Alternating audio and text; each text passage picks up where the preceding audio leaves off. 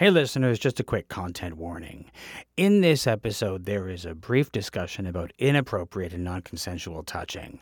This discussion occurs at approximately the 39-minute mark and goes to minute 43, just in case you need to skip it. Welcome to Stageworthy. I'm your host, Phil Rickaby. Before we get started, I wanted to talk about truth and honesty. We have an honesty problem in theater, and I'm not talking about on stage. We talk a lot about truth on the stage. We want what we portray to be as truthful as possible. We pursue on the stage for a scene, a moment, to be as honest and truthful as possible. Off stage, there may be many times when we feel like we can't be truthful and honest. Think about a time when you were unhappy with the way that the audiences were reacting to a show, or even you were unhappy with the turnout of audiences to the show. You felt like the show could have been getting more audiences, but wasn't getting the audiences it deserved. But could you say that? Could you post on social media about how disappointed you are? It's pretty much understood that you don't. At least not in a place where anyone but your closest friends might see it. You have to publicly remain positive. And if you're frustrated about things happening behind the scenes, or if there's something toxic happening in the rehearsal hall, whether it's from the director, a producer, or even another actor, can we call it out? Do we call it out? Do we talk about it? Regardless of whether or not we should, we often don't. We don't talk about these things, and often it was our theater school experience that laid the groundwork for that silence. When I was in theater school, I did not have a great experience. I wouldn't say that my experience was toxic. I just wasn't very happy. And part of the problem was that, to be completely honest, I was one of those students that rode the edge of being cut from the program back when that was a regular occurrence. I'm told we don't cut people from programs anymore, which is good. But it was something that hung over my head for the entirety of the 3 years I was at school. And I wasn't the only one. All of us knew that we could be cut from the program and that they wouldn't have to give any reason, and the reasoning, if they gave one, wouldn't be questioned. We went through our days in fear. And so, if we saw problematic or toxic behavior, we didn't say anything. We learned not to rock the boat. I've been doing this podcast for about 6 years now, and occasionally I'll find out that somebody I'm interviewing went to the same theater school that I did. And I would ask them, as somebody who went to that school, I'm really curious, I'd ask how their experience was, and they would get this frozen smile on their face, and they would say, "Oh, it was great." But I could tell there was something not quite right there, and so we just gloss over it and move on. And then afterwards, when the recording was over, I'd ask them again about their experience, and I would hear stories about how their experience was toxic, but they didn't feel like they could say that out loud, that they couldn't call it out. And so they just didn't, and they tried to put their theater school experiences behind them, all while it taught them that the most important thing for them to do was keep their mouths shut. How are we supposed to change things when we can't talk about them? It's hard enough to be an artist without having to bottle up the truth, without having to bottle up what you're feeling, like things are not going your way, or when you're being treated unfairly, or where you just want to be able to admit that you're disappointed in something, like the turnout for a show, as I mentioned before, or a bad review. It's hard enough to get a bad review for a show, and again, we don't complain about that. We take our lumps and we try to let it slide. Even though we want to respond, we don't, because that's not how it's done. That's not professional, and so we shrug and pretend that it doesn't bother us, but of course it does. But we can't say that it does. We have to remain positive. And I wonder sometimes if the public, the people who aren't artists, see this and wonder if we're being disingenuous. Do we seem artificial to them because we put on that brave, positive face all the time? Does it make it difficult for the non-artist to relate to us? Is that why muggles have this idea that's so often portrayed in the media that we're really fake people? I believe that people can sense when we're not being honest and when there's something we're not saying. And we know it too. It eats at us. I know it eats at me when I do it, and I wish I could just say what I'm thinking. But I don't, because that's just not what we do. And why isn't it something we do? Why is that kind of honesty frowned on? Why is it that if I get an unfair review, I can't say anything? Why is it that if I had a bad experience in the rehearsal hall, I can't say anything? We need to be able to talk about the toxic things that happen behind the scenes instead of putting on that happy face because we're afraid of the consequences, because we can't change the toxic aspects of the industry unless we talk about them. But that requires that the industry protects the people who are speaking out. If I have a toxic experience in the theater school, I need to be able to call it out. If I have a toxic experience in the rehearsal hall, I need to be able to call it out. And I need the industry as a whole not to blacklist me, but to protect me. Instead, we have to worry that if we speak out, that we will be cast out, shunned, all because we dared to speak up. And that's not right. It is not right. We can't keep bottling up all that stuff because there's only so much you can just push down and try to ignore. And when we reach the limit, what happens? We leave the industry because we just don't have any more space to push things down. So people leave the industry because they have given everything they can to an industry they love that doesn't love them back, and in fact punish them because they just wanted to be honest. I wish I had an answer to the whole thing. I wish I knew how to fix it. But maybe if we talk about it, we can take a few steps towards fixing the toxic aspects of the industry and also be a little bit better to ourselves. I'll talk about that a little more later in the show. First, a little housekeeping. And in keeping with the theme of honesty, I want to talk a little bit about Stageworthy. Occasionally when I'm talking about Stageworthy, I will say we, as though there's a team of people who work on this show, but there aren't. It's just me. I arrange the guests, I edit the show, and I promote the show, and I even created the music. I also shoulder all of the financial responsibilities of keeping the show going, and I don't regret that. I love making this show, and I've missed creating the show during its hiatus. But in the spirit of honesty, I wanted to be clear that keeping a show like this going isn't cheap. And if you enjoy the show, there are a few things that you can do to help me out. First, you can leave a rating, and where it's possible, you can leave a review. I know I've said that hundreds of times, but it's true. When you rate a show, it helps new people find it. Second, you can share it on social media. Another option is to join my mailing list. I send it pretty infrequently, but it is a good way to learn about what's happening on Stageworthy and in my other projects. You can sign up for it by going to philrickaby.com and filling in the simple form there. Finally, I'm announcing today that I'm launching a Patreon for Stageworthy. For a subscription of just $5, I will take you behind the scenes on the podcast, do regular Q&A sessions, and even present regular exclusive episodes that you'll be able to participate in. You can join in at patreon.com/StageworthyPod. Remember, you can find Stageworthy on Twitter and Instagram at StageworthyPod, and you can find the website with the archive of all of the episodes at StageworthyPodcast.com. If you want to find me, you can find me on Twitter and Instagram at Phil Rickaby, and as I mentioned, my website is philrickaby.com. Now on to my guest. In this episode, I will be talking to Lauren Allen. Lauren is a theater and film artist originally from Saskatoon, now living in Toronto. She is a self-described big dork who loves puzzles and Nintendo and is the foster mother of cats. She's also a brilliant social media marketer and consultant. She joined me to talk about, among other things, about the Future Prairie Theater Project. Here's our conversation.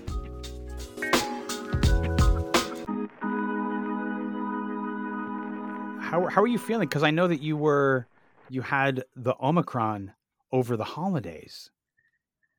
Yeah, I did. I'm feeling fine. The only thing that I wonder about is if I have fatigue that's from COVID or if I'm just tired because life is hard, and I and I took this month off to like work on my creative projects. Hmm. Um so I'm struggling to figure out, like, is this a side effect, or is this just because my life is structured in such a way now that I sleep whenever I want? I don't know.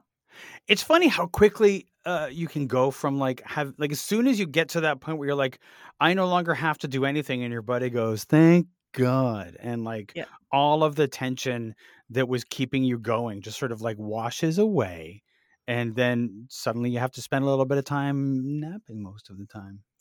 Yeah, and I have heard a lot of people talk about like how their anxiety used to be the thing that allowed them to function in certain Hmm. situations. So if you start to treat your anxiety and your depression and those kinds of things, it can become harder to do the things you used to do because you're like no longer motivated by something negative.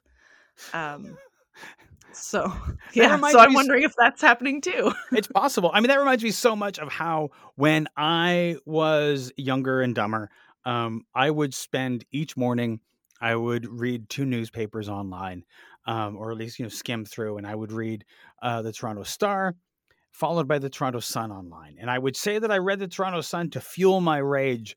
And then I got old enough to realize that, like, that's just not doing me any favors. Mhm. So get rid of the trash and stop starting every day feeling angry. Yeah. Yeah, absolutely. That's like people on Twitter now who are Mm. just like, "I'm here for anger." It's like, Yeah. "Why? Don't spend your energy being angry. You only have so much energy in a day." There's only so much time in a day. You're right. I also, I was waxing nostalgic just like yesterday about how I remember when Twitter was a wonderful place.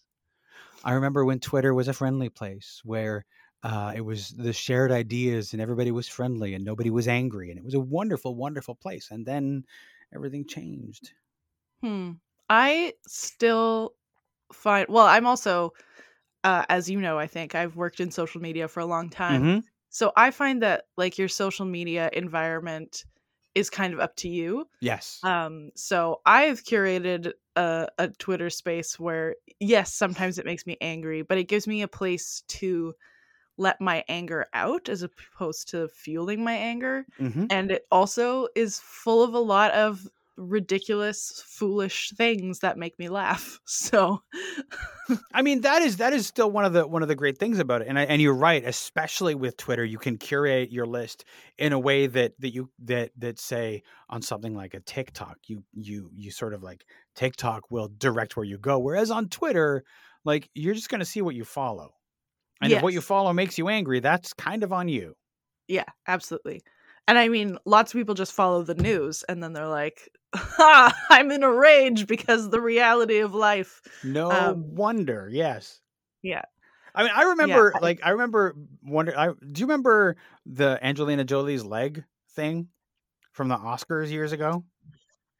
I was not as tuned in at the time. I do know that that happened, but I don't think I was like on Twitter at the It was time. I don't know. it was like this beautiful moment, and I just remember it that Angelina Jolie, she came out to present. She had that like that really high cut dress, and her leg, she's put her leg out, like her leg Mhm. was like right out there, and it was like the thing that was in the forefront. Not 5 minutes after she left the stage, there was a Twitter account called Angelina Jolie's leg, and it just said, "Here I am," and it was just like that was still when Twitter was in its still fun and playful place, and still things like that sometimes happen. So Yeah, I don't know if you've followed the Jean and Jorts saga on Twitter.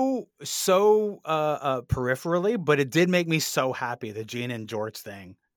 Yeah, so, if anyone who's listening doesn't know Jean and Jorts, look up Jorts the cat on Twitter, or just Google Jorts the cat, and it'll probably give you an article summarizing the story, but it's just a great account about an orange cat who's maybe not very intelligent, but really, really loves people. My favorite was like when they were like, "Oh yeah, you should get some Jorts merch," and they were like, "You know what Jorts merch is? You go to your local shelter and you adopt an orange cat, and that's your Jorts merch." Yeah, Absolutely. And now they say like, oh, actually, any cat from a shelter is Ah, Jorts merch. there you It go. doesn't have to be orange. Just open it wide up. Yeah, that's Yeah. great. That's great. How long have you been doing social media stuff, and what made you start on the social media path? Oh, I started in 2013. So what year is it? Almost 10 years now. um, but I started because I was the production assistant with a theater company in Saskatoon that had it was their first year of operation. And they were like, hey, you're young. Can you make us a Facebook page? Um, so I started working on it and I got really into it. And I was like, oh, this is cool to actually learn how this is supposed to function and Mm, how we are supposed to reach people that we don't actually have contact with. Because it was my first time not using Facebook for like my friends. mm-hmm. Um, so yeah, that's how I got started. And then I just kept working with different theater companies. And then when I moved to France, I did a lot of work with entrepreneurs over there and small businesses with the same kind of thing. Like, how do we reach people? Making social media not a stressful part of somebody's life, because Mm-hmm. it can be. Like, I met so many entrepreneurs who are like, I know how to run my business and I don't know how to get clients online because that's not part of my business. Mm. Um, so it was great to be able to help people feel more relaxed and to give them kind of a structure of like, here's how you can work social media into your everyday life in a way that isn't stressful and not overwhelming. Mm-hmm. Yeah, and then when I moved back to Canada, I kind of became more of a consultant, and that's what I've been focusing on lately, is just doing kind of workshops and consulting jobs. Mm. Do you prefer that over the actual like doing? Yeah, running a social media profile takes a lot of energy. Mm-hmm. Um, and it's all about, having the voice and the messaging, and you have to kind of keep a lot of things in your head. Whereas when Mm-hmm. you're consulting, you can um, leave that behind at the end of the day. But if you're running the page, it's hard to let go of that stuff. So Sure. I much prefer consulting. Absolutely. Absolutely. Because I mean, social media can move fast, and sometimes there can feel like the pressure to like respond to a thing super fast. So you never really get to feel like you stopped for the day. Yeah, exactly. And you have to, be connected to it so that if somebody sends you a message, you're right there to respond. Or if somebody comments on your posts, you're right there. So Mm-hmm. I only run accounts for my oldest clients now. I'm not accepting new clients to run pages, but I do still do consulting work and teach workshops wherever I can. Great. Now you are, as you say, as you were talking about, you're originally from Saskatoon and you're now in Toronto. Yes. And um but you did go back to Saskatoon just earlier this year, didn't you? Yeah, I did. I was working on the Shortcuts 10-minute play festival um, in November, and then I went back to visit my family for the holidays because I was in Vancouver Mm-hmm. in December. So I was like, well, I might as well just stop in Saskatoon on my way back to Toronto. Mm-hmm. And that's where the COVID hit. Yeah, well, I got it in Vancouver, and Mm-hmm. then my symptoms started showing up in Saskatoon. Mm-hmm. And it was very surprising because the only thing that I had gone to was I had a gathering to see my Vancouver friends. That was 6 fully vaccinated people. Mm-hmm. And I got sick, and another friend of mine got sick. But 3 people who were there did not get sick. And then the one person already had COVID and didn't know it at the time. Mm-hmm. So I was surprised that I got sick. And then I took rapid tests as soon as I arrived in Mm-hmm. Saskatoon, and the first rapid test was negative. I took another one 30 hours later and was also negative. And then 30 to 40 hours after that, I took another rapid test, and that one was positive. God. But I'd been symptomatic for days Mm. at that point. So it was very surprising. And then my whole family got sick. And that was Oh, the other thing that surprised me. right. Yeah. Yeah. I at this point, I know so many people who are getting sick with it. Like just And these are people who are careful, but Yeah. it's just out there. Yeah, it's very, very contagious. And I'm really glad that, my brother and I both have our 2 shots. Mm. My dad had his booster. I was really worried about my dad because he's 70. Mm. So I was like, oh God, I really don't want to get him sick. And then I did. And my mom got her booster the day before she started showing symptoms for COVID. And we were able to get PCR tests in Saskatchewan at that time. I don't think we would be able to now. But that's how we were able to confirm that it was Omicron. And we all had to isolate over Christmas. There was a day where I was completely isolated in a bedroom in the house, but then slowly it was like, oh, actually everyone has it, so I guess it doesn't matter. Well, once you realize that everybody has it, then you could all isolate together and you didn't have to like stay by yourself playing Nintendo or something. Yeah, exactly. Yeah, so we did kind of have a normal Christmas because the 4 of us were all in the house together, but we couldn't go and see anybody else. Right. I mentioned Nintendo, and I'm just quickly going to bring it up because I remember I was listening to your wonderful interview on Shane Adamchuk's Good Morning, Mrs. Strawberry, and you were talking about how you have a love of the Nintendo game Pikmin, yeah. Pikmin. Yes. I actually, so over the holidays, my mom likes to just ask what if questions to for fun. So I think she said, what if you won $10,000 or something?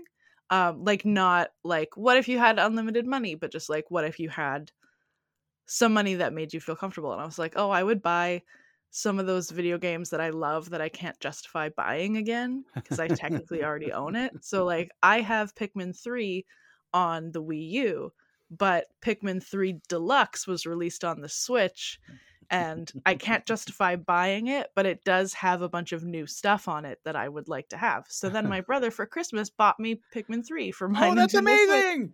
Yeah, so now I'm like, oh, I have Pikmin 3 Deluxe and I get to play the new adventures. I'm so excited. That's fun. And I remember I almost referred to your that interview as the second best because he was going on about how the first for some reason he didn't get the first one recorded, but you had a really great interview that nobody will ever hear, but you guys got to have between the two of you. Yeah, it was honestly really special, and I still think about that. I'm like, God, why? I wish it had recorded. But it, we got to have a very special conversation between the two of us, and then inevitably, it feels like we did it right back to back. Like he contacted me, being like, "Hey, the file didn't record. I don't know what happened. Do you want to just do it again now?" And I was like, sure. So it was literally an hour after we had done the original interview, and it was just kind of weird. It felt it was sad. I just felt sad, and I was now if I listened back to that interview, I'd probably be like, "Oh, I'm sad that it's not the interview we did initially." I mean, that's sort of the problem is like once you've had that lightning in a bottle, you can't recreate that at all. Yeah, which is such a common feeling in theater too, when you have that one day where you're like, "Oh, I really nailed it that time, really got that whatever I was trying to capture," and then you go back and do it the next day and you're like, that's not the thing that I did. No, and I think we've all been there, and I think the thing that trips us up every time is the fact that we're thinking about the fact that we got it that last time. Yes. Yeah. And somehow that interferes with us. We're thinking about the last time instead of like being in this moment. And so we mess it up. And then the performance after that, I'm like, I didn't get it last time. And so you have like a couple of different performances where you're still thinking about that one time that you got it. Yeah, absolutely. Tell me about the Future Prairie Theater Project. Oh, yeah. So this is a research project that's happening for theater artists who are either deeply connected to or based in Alberta, Saskatchewan, and Manitoba. And we are basically doing 10 Zoom interview sessions with a huge cohort of artists, discussing different questions about, like, our previous session was like, what does community mean?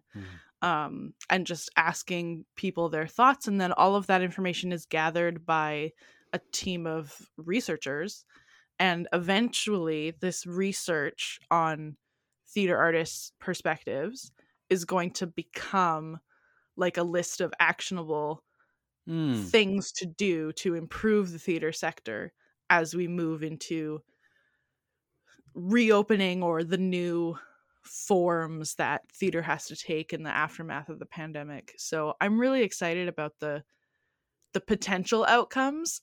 Who knows what it will be in the end, but I'm excited that we're hearing from so many different people and just asking questions. How did you get involved with that? I was working with the Saskatchewan Association of Theatre Professionals because I was trying to facilitate some kind of community conversation about the struggles we've been going through. Particularly in Saskatchewan, there's been a lot of artistic leadership change, challenge about institutions and how they operate, and the harmful ways that some institutions can operate because the systems are rooted in things like white supremacy and capitalism, and they don't, value the artist who is working there. So I was talking to them, and through a different community conversation, I met Taiwo Afolabi, who is the lead researcher in this project. And then he and I ended up connecting and working together on this, and it kind of formed, and then eventually it finally started. And I've had to leave the project a couple of times to do contract work. So I'm working in communications, and he's the head researcher, and he's working with the research team, and there are lots of great people involved in the project. And it's done through facilitated by the University of Regina. And I mean, how many of those conversations have you had over Zoom so far? We've had 5 out of the 10 that we're planning. So our next session is January 17th, which is Monday. All of the sessions take place on a Monday because, in theory, that's when all of the theater artists will be available. So we've done 5. We have 5 to go, and then there will be a whole other phase of the research part of it that the artists will not have to be involved in. And then after the research part of it is done, there will be some kind of publication that goes back to the artists and says, this is what we recommend, or this is what you have identified as solutions to these problems. And is it are they weekly conversations or monthly conversations, or? No, they're about bi-weekly. Because of the holiday, the schedule has been a little bit mixed up. So we're going to do back-to-back in January to get 2 done in January. And then it'll be bi-weekly again, starting in February. Nice. And have you been sitting in on those conversations? Are you listening in or participating? Yeah, I do participate as an artist. I was only available for the first 3 sessions because for the last 2 sessions I was in Vancouver working on set, so I wasn't able to join the meetings because the film industry works Monday to Friday. Right. So I didn't hear the last 2 sessions, but I was there for the first 3, and it's been really fascinating so far, and it's been great to watch it grow too. I know that this is an ongoing process and there's a lot of research being done. Is there something that surprised you so far in the conversations that you've been a part of?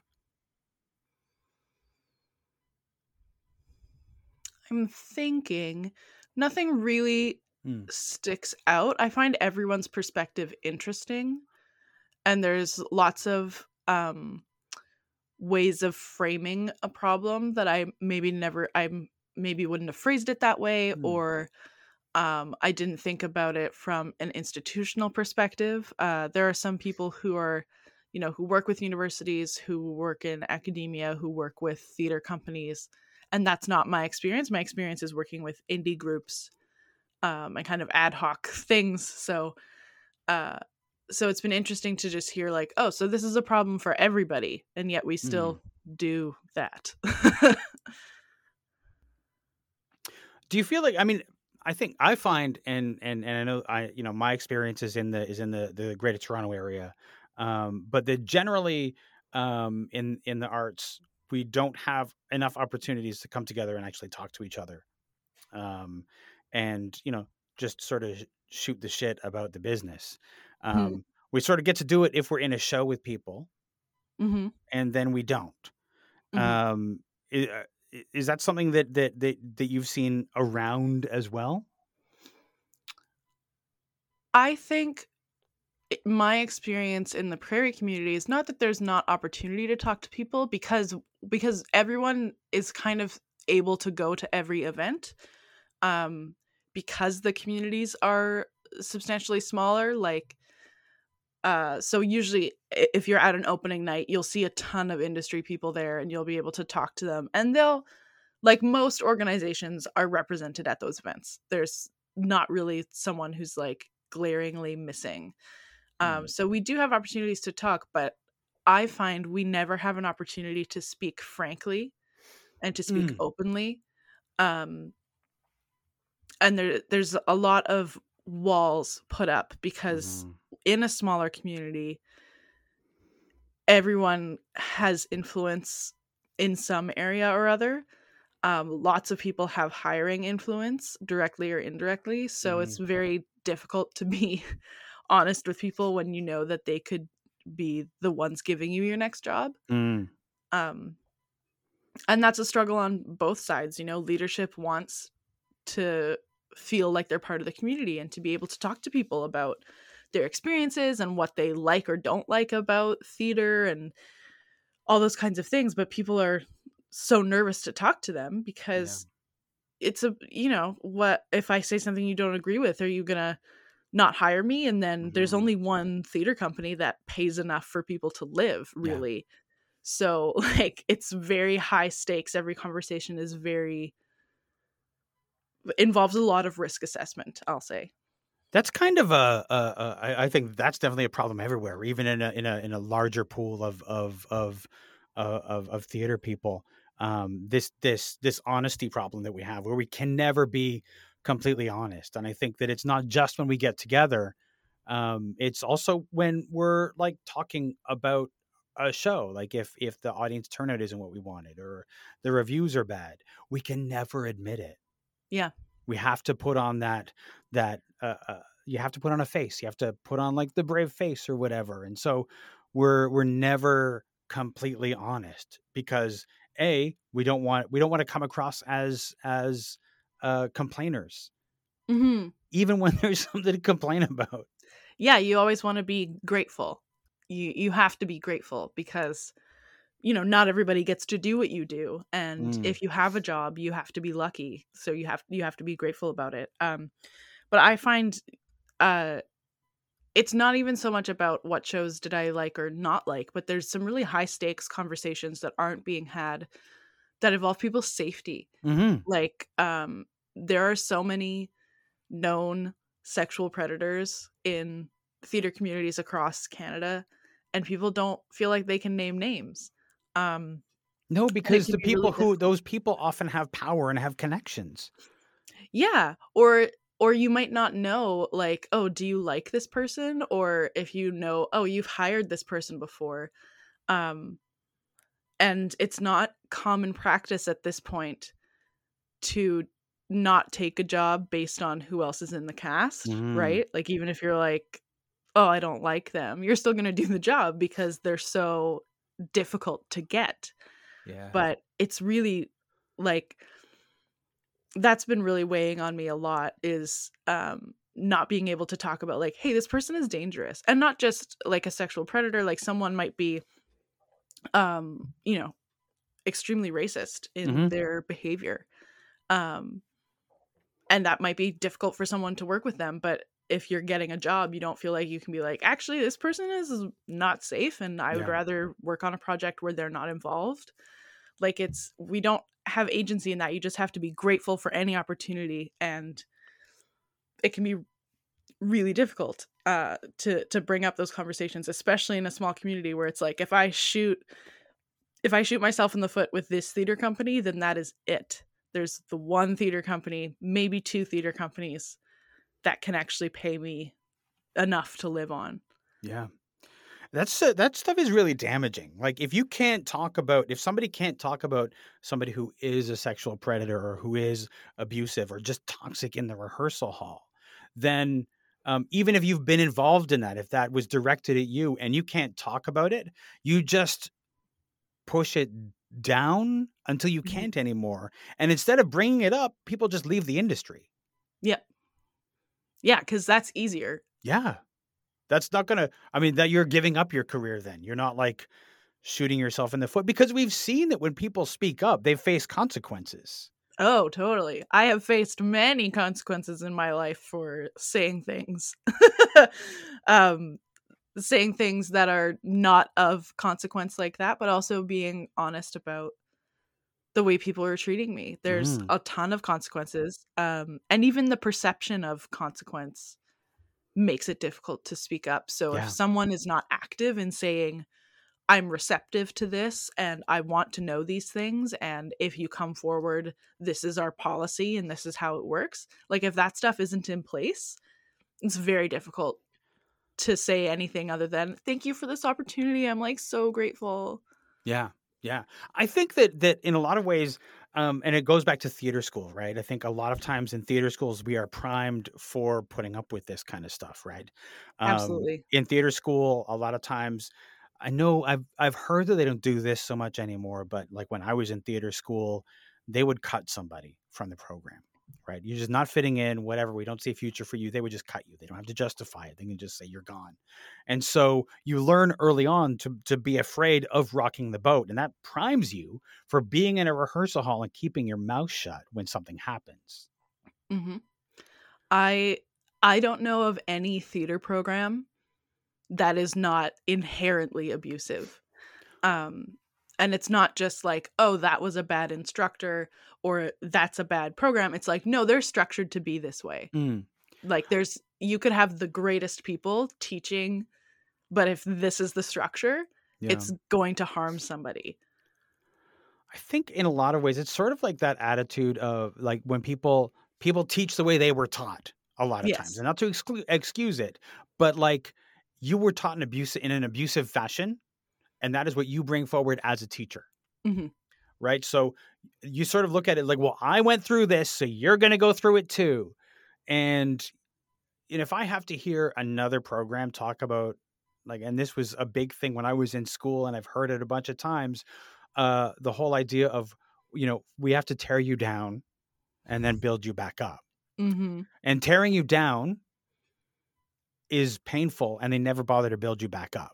It's like they tear you down until you're a mess, and then they send you out into the world still a mess, but they've taken everything you have. Yeah.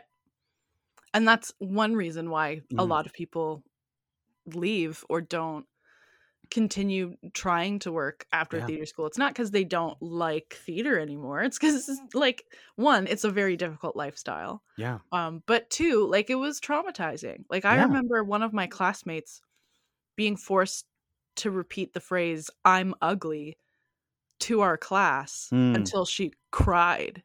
And she just had to keep saying it over and over again because, quote unquote, that's how the character feels. But it was not a useful exercise. It was totally personal. It was very uncomfortable for the entire class to witness because it was like, you can feel that it's wrong. Yeah. You're sitting there being like, she's not ugly though. And like, you want to reassure her. And then there's no, after that exercise, to the point that student is breaking down, the teacher doesn't go, I don't believe this, and I think you're a beautiful person, and I think you're so talented. They're just like, great, you got it, move on. Right. And I think that's completely, like, that is just a completely damaging thing. Like, if you're going to put somebody through that, and it doesn't matter if you're in theater school or if you're in the rehearsal hall, like, we need to take the toxicity out of both of those things. And when somebody is having that moment, we have to carry through and take the moment to help them through that, because those things are traumatizing. Yeah. Oh yeah. When I was in theater school, one of my instructors got somebody to touch me in a way that Mm, I was not comfortable with, and mm, I had my first panic attack. mm.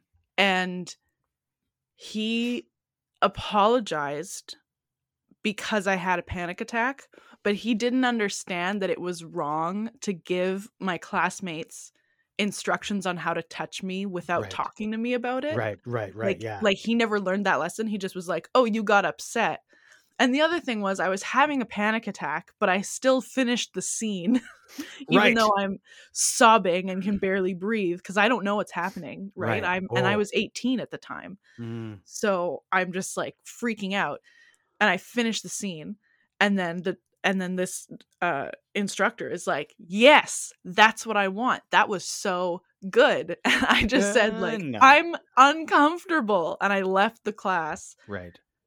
and I know that people came and talked to me, but I don't remember what happened. No, And then no. he apologized to me later, but I could tell like you're apologizing about me being upset, but you don't Right, have any concept of how inappropriate it is right. to give actors secret instructions of things to physically do to their classmates to get a reaction. I think that's why I think that's been done in both theater schools and in rehearsal halls, and that's why a like the whole profession of intimacy directors has become so necessary, because a Mhm. lot of that bullshit has been going on for so long, creating toxic atmospheres, and we need these people to come in and treat it like in a professional manner, rather than some kind of a wild anything goes, oh, isn't it funny how we tricked her into getting that reaction kind of thing. Yeah, and I don't understand the mentality of like theater being like a gotcha moment, like Yeah, a ho ho, we tricked you. Like yeah, what? That's not what we should be working towards. We're working towards building something together. yeah. All that does is Um divide people and make people distrustful of each other. yeah, it was awful. It was a really horrible experience. I'm sorry I Mm. made No, anybody listening to this podcast go through that experience through my story, but like yeah, it was awful. there was I when I was in was starting out, and I was accepted into two theater schools in Toronto, and I chose one over another. And after I entered the theater school, there were some people in the year ahead of me who'd gone to the other school that I got into and didn't accept, Mm. and they told me about an exercise that had been going on for ages at that school. And it was the bathing suit exercise, where the acting teacher and any of his friends or people in other years who he wanted to come would sit in the audience on the stage, and each performer would come in alone on the stage, boys in a Speedo, women in a bikini, and they would be told what was wrong with their body. And that was supposed to be an exercise that you did with the first years for, I guess, to tear you down, sort of thing. But like that is such horrid behavior that, Yeah. like, I was horrified that a school, that a professor would do that. But then I hear later on, like, there are private acting classes that still do an exercise like that. Yeah, when I first heard of that exercise, I was told that people were asked to strip naked, not just to be in a bathing suit, but to be Mm. actually naked to have people evaluate their bodies. And I just like who does that serve? Because I I've been having a lot of thoughts about my body lately. Usually the new year is very triggering for that for many of us. But like I know my body better than anyone else. Mhm. And yet people still feel the need to point things out to me Mhm. about how my body is, and it's just so unhelpful. It is Yeah. so useless because I know what my body is and is not and how I feel about it and Mhm. how it functions. And if another person like I've started saying things like, "Oh, well, I'm a musical theater actor, but I wouldn't be cast in Toronto because I'm too big." Mm. Um, I feel comfortable saying that about myself. Maybe it's a defense mechanism to be like, that's why I'm not hired, because I'm fat. But if someone else was to be like, well, you'll never get cast because you're too big, that would be very upsetting. Like, I don't need another person to say that to me. I know. I mean, it's not like those, like, these things are mysteries to us, right? Like, if we have the weight, it's not like we don't know it. Believe me, we know it. Yeah. You were talking about, like, who does that exercise serve? And and you know what? I think we both know who it serves. It serves the teacher. Yeah. Right? In a really gross way. Yeah, even if it's not sexual and just about power, that's still disgusting. Absolutely. I think it can be both. It's either sexual or it's about power. Like, I can make you do this, and then I tear you down by telling you all the things that you already know about your body that you're self-conscious about. Yeah. Yeah. What a useless way to teach someone about being honest, right? Like, to me, doing theater is about being truthful and finding the most truthful way to be in a fictional place and time. And it's so hard to do that if people are like, yeah, but your body is terrible. Or if they're like unclear about what world we're in. Like, if I don't know what century the play takes place, or if that's not a choice that's been made, it's hard for me to be truthful about anything that happens, right? Like, it's you have to find the ways to be truthful, and that involves a lot of vulnerability. Yeah. Which is why it's so easy for these institutions to be so damaging. Absolutely. And I think the thing that sort of gets me is the fact that, like, when this was said to me, it was said in the safety of, like, nobody else around. Like, even though these people had left the school, this was not something that was talked about widely, even though it was something that happened every year, and everybody who did it knew it was toxic, and nobody said anything. Yeah, I think that still no one says anything. And, like, we haven't named that institution. I immediately knew which exercise you were talking about. And I'm not saying we should, because, this is a recording and people have lawyers, but there's still that fear of just being like, this bad thing happened. Yeah. This I mean, is I just want to say, I don't like, I was keeping it vague because I'm sure there are other schools that do it. I'm told they don't do it anymore. So I'm happy to name the school that was it was Ryerson Theater School that did that back in the day. I'm sure there are other schools that have also done it. But, like, if it's a thing that you did, you have to own up to it. And it was toxic and it was shitty. Yeah. Yeah. And wouldn't it be nice if people knew how to apologize for those behaviors? Yes. Yes. But they don't. So no. And I mean, it's sort of like that, I'm sorry you were uncomfortable. No, that's wrong. I'm sorry we did that exercise. It was wrong. That's the way you do it. You have to own up to the fact that it's wrong. Yeah. And you have to not do it again. Yes. Yes. If you own up to it and say that it's wrong and you do it the next year, fuck you. I agree. I want to, one of the things that you are quite open about, and I just want to jump over to that a little bit. You've alluded to panic attacks and things like that. You're very open about your mental illnesses. And yes. I think I know you do it because of the stigma and trying to fight against the stigma. And I think we have to talk about those sorts of things too, right? Instead of hiding them, because those stigmas exist because they've been hidden. In terms of your mental illnesses, what was the path for you to being so open about them, or was it a no-brainer for you? Part of it was a no-brainer in that I am an oversharer, which is actually rooted in trauma. So it's a little bit ironic that, I became an oversharer because I felt like I couldn't have secrets. Like everything that I tried to keep secret was getting revealed. So I decided to just reveal everything about myself, so that I couldn't risk that hurt. But when I was officially diagnosed with post-traumatic stress disorder, I did make a conscious decision to be like, I'm going to talk about this because this has been really hard. I have never gone through something as difficult as so what I have is actually called complex post-traumatic stress disorder, which basically just means I have multiple traumatic events in my past that caused me to have a stress disorder. And stress disorders are very difficult to live with because things that seem not stressful become very stressful. And things that seem stressful can be like the easiest thing in the world. Like, I'm a person who will run towards a burning building because I'm like, I can handle this. My levels of adrenaline feel good, and I feel like myself when I'm completely stressed out, and that's when I'm most calm. So it's a very kind of,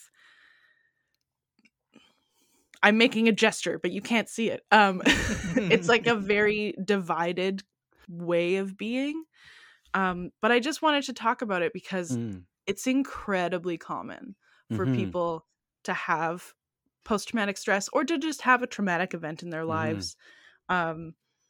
Like almost, and especially with artists, I find we are overrepresented in anxiety and depression disorders. Possibly because we all went to traumatic theater institutions. And we also don't talk about it. It's another one of those things that we don't talk about. Yeah. And I've found, I've had to go through, I've been in therapy for many years, and I know I have many more years of therapy to come. Like on average, someone who's diagnosed with PTSD will be in therapy for 10 years. And there can be other setbacks to that makes it longer. So I was thinking yesterday or 2 days ago, I was like, oh, the last traumatic event that kind of tipped my illness over the edge happened to me in 2019.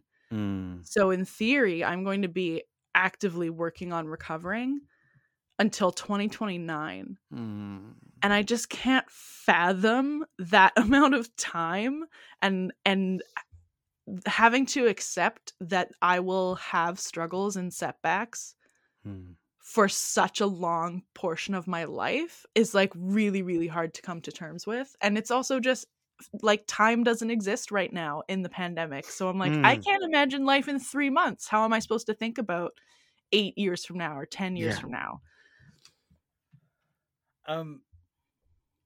As far as being open about your mental illnesses go, is there, when you go into a rehearsal hall, is there something in particular that you ask for or want in the rehearsal hall?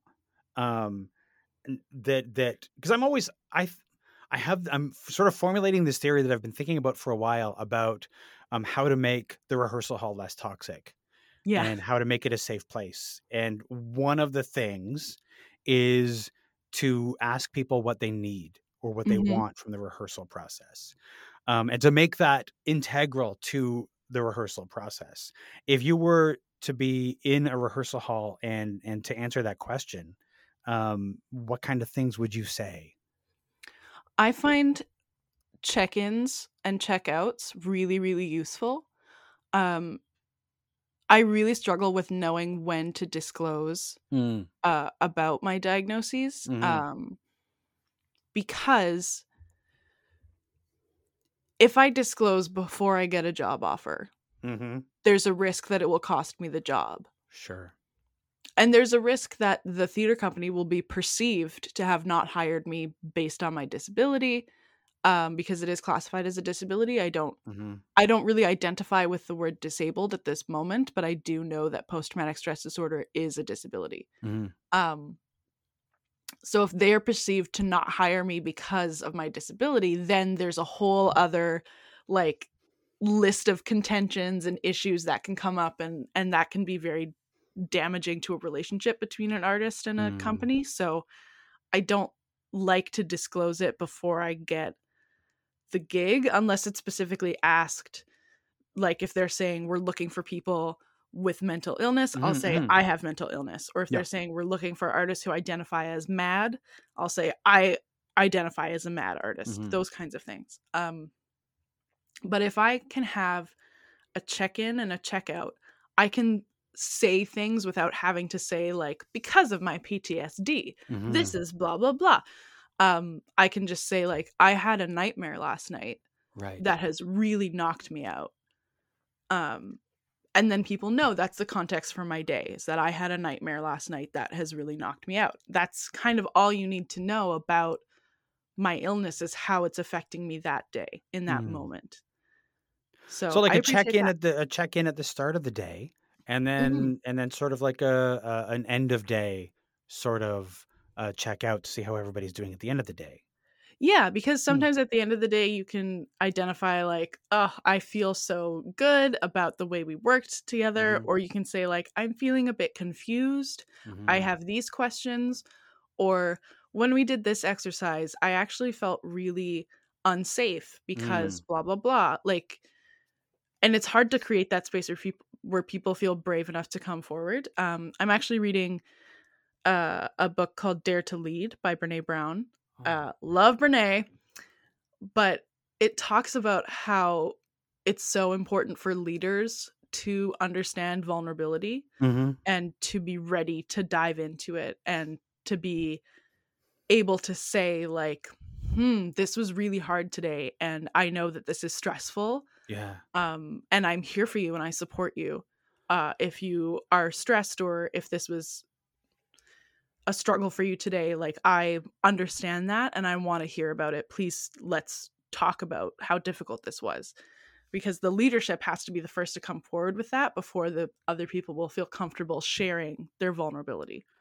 I think people forget how important the behavior that's modeled by the leaders affects everything else.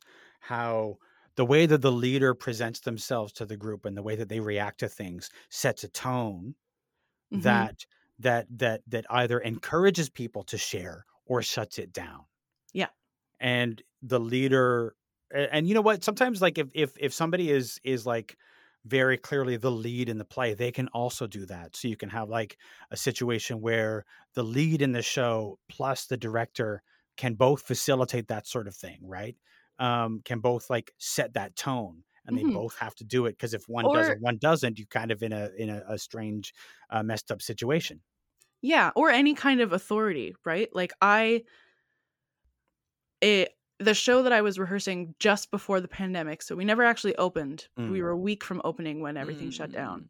Mm. I was the most experienced actor Mm. in the group, aside from the director, I suppose. But he was a very abusive man, Mm. and it was awful. It was an awful work experience. But I really took on a leadership role because I was like, I know that this is inappropriate Mhm, behavior. mhm. And I'm the only person in the room who can kind of speak to that and say, like, no, in a professional environment, you do not behave this way. Right, Um, and he had us doing fight choreography with no fight choreographer, right. and with people who had only acted once or twice before in their lives, and I just was like, this is unsafe. This is how a fight choreography should go. You should run it at 25%, and then at Mhm. 50, and then at 75, and it doesn't need to get faster than that. Yeah, But yeah. No, he would just be like, drill the fight, drill the fight. He would give no instruction other than drill the fight. yeah. That So I took on that role because I Mhm. had the authority in the room to be like, no, I'm the person with experience and I can tell you that this is how we do it and this is not okay. And I would affirm to lots of people in the cast, like, it's not okay for him to talk to you like that. Just Yeah. so you know. Yeah, yeah, yeah. And I think that's one of those things that, like, again, like somebody has the whole like toxic situations, like somebody needs to be able to like say something, right? That's what we were saying earlier, is like there is the need to be able to call that out. And in a situation where you have that kind of position, you feel free to do that. The Mhm. problem exists in situations where people don't feel that. Yeah, and with this particular example, I tried to talk to other people at the company and say like, "Hey, this guy's behavior is really inappropriate. Mm, How can we have some kind of recourse or consequence about this? How do we protect these people?" And there was nothing in place to do mm, that. The person that I reached out to was like, well, he's technically my boss, so I wouldn't feel comfortable hearing any complaints about him." mm, mm. And I just was like, okay, well, who else do I talk to? And they were like, I don't know, talk to the board. So I tried to talk to the board and, nobody responded to me. But it was just like, this guy is horrible. It's a horrible experience. The way he talks to us is horrible. Who do I tell? And there was just no support for that. And I even tried to go to CAEA, even though it wasn't a CAEA house, because he was a member. Right. And I was like, I know this isn't a union show, but like how am I supposed to protect people from this behavior if there's just no reporting system, if it's just going to be me raging against this person for the rest of my life? Like how can we use the structures that we've confined ourselves to actually serve people, instead of just being like, oh, well, he's technically my boss, so I guess no, you can't complain about him to me. Too few theater companies have anything that's even close to a human resources department where somebody can go with those kinds of problems. I think too often it ends up being the stage manager or something like that, who doesn't really have anything they can do. They can listen with empathy, but really, what else is there to do? And also, it's hard in a theater environment because some people just don't work well together. I understand as an institution, it can be hard to be like, oh, is this just an interpersonal conflict that nobody is able to mediate? But like I know of an artist who has around 8 complaints against him at the equity offices, but nothing will be done with those complaints because they're just filed. Right. And wouldn't it be great if someone could just see not necessarily the content of those complaints, but if they were hiring that person to just know, oh, this person has 8 complaints against them. Right. Yeah. Well, I mean, I think again, it comes down to like information shared, right? There's nowhere to go with that information. And so this is why the shit at Soulpepper happened the way it did. There was nowhere to go. So the industry often sets people up for these kinds of things, and we don't have a recourse because we're too busy being nice and not wanting to rock the boat. Yes, the institutions serve the institutions. Yeah. And so we need to rebuild them. We need to rebuild our whole way of thinking about theater. And the pandemic has provided some opportunity to do that. Especially when people were able to access support from the government. Yes.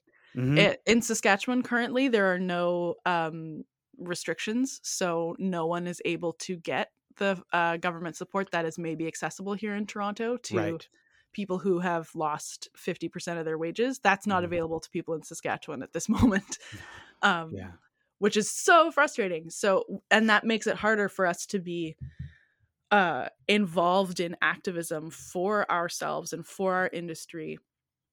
As long as we are forced to struggle to keep our head above water, we can't do anything else. And that is exactly the point. Yes, it is exactly the point. I think that part of the industry needs to change. And it's sort of a little bit dismaying to see how there was a brief period of time in the summer of 2020 when we talked about some changes. But then we go back to essentially business as usual for a lot of companies. There have been no structural changes and no examinations really about the issues that they may have. And so the toxic and abusive structures still remain in place. Yeah, I mean, I was a part of one of those conversations about change in Saskatchewan when the artistic director of Persephone Theatre left. It was a very difficult time for the community because we had to struggle with, we have a personal relationship to this person, but also knowing that as an institutional leader, the behavior was unacceptable. And now the theater company has new leadership, new things are happening. It's exciting, but there's also like there's a 13-year legacy from the last guy. you're going to have to fight that for a while. Yeah. Like, the Yeah. change cannot happen overnight. No. And we need to see demonstrations of your commitment to the new and to moving forward. And we can't see that because theaters still aren't really open. No. That's yeah, absolutely. So I feel like it's hard to evaluate where we are in this moment, because not that nothing is happening, but because the pandemic is overshadowing everything, and it's giving people other excuses or framings or whatever. And we don't have experience with that, so we don't know how to analyze it yet. I'm sure in 5 years we'll be like, oh, the pandemic was this time in theater. Yeah. But right now we're just kind of like, oh, what? It's because you can't really examine the thing while you're in the middle of it, especially when you're just trying to keep your head above water. Yeah, exactly. Just in closing, I wanted to ask you about being a foster mother of cats. Oh my gosh. The greatest joy. The greatest joy. I actually got 2 new cats today. Their names are Polly and Herbie. My favorite part of fostering is learning about that particular cat's personality. And already in the first few hours, you can learn some things. Like, these 2 cats are incredibly curious. Lots of other cats that I've fostered have been feral cats that are being like adapted to home life, so they're not as curious, they're much more cautious. But these guys are like, what's going on, what's over here, what does that smell, can I touch this? And they also both immediately discovered the mirrors in the hallway, which I fostered 13 cats last year and none of them noticed the mirrors ever. But these cats are both like, hey, I can see you, but you're behind me? That's confusing. So I'm excited. Fun. After this interview, I'm going to let them explore the main room for the first time, and it's going to be fun to watch them be like, hey, what's this? Or some cats are like, I don't care about my environment at all, and I just would like for you to pet me until the end of time. And some cats are like, I will be under the bed. Well, you have a sense what you think these guys are going to be? Oh, yeah. I think they're going to want cuddles. Oh, nice. I think they're going to want cuddles and proximity, but not necessarily. Like, I've had some cats who are like, I will lay on your chest and rub my head against your face for half an hour. I don't think they will be quite that affectionate, but they will be like, let's hang out together. You're my friend. That's nice. That's great. Lauren Allen, thank you so much. This has been wonderful. Thanks as always, Phil.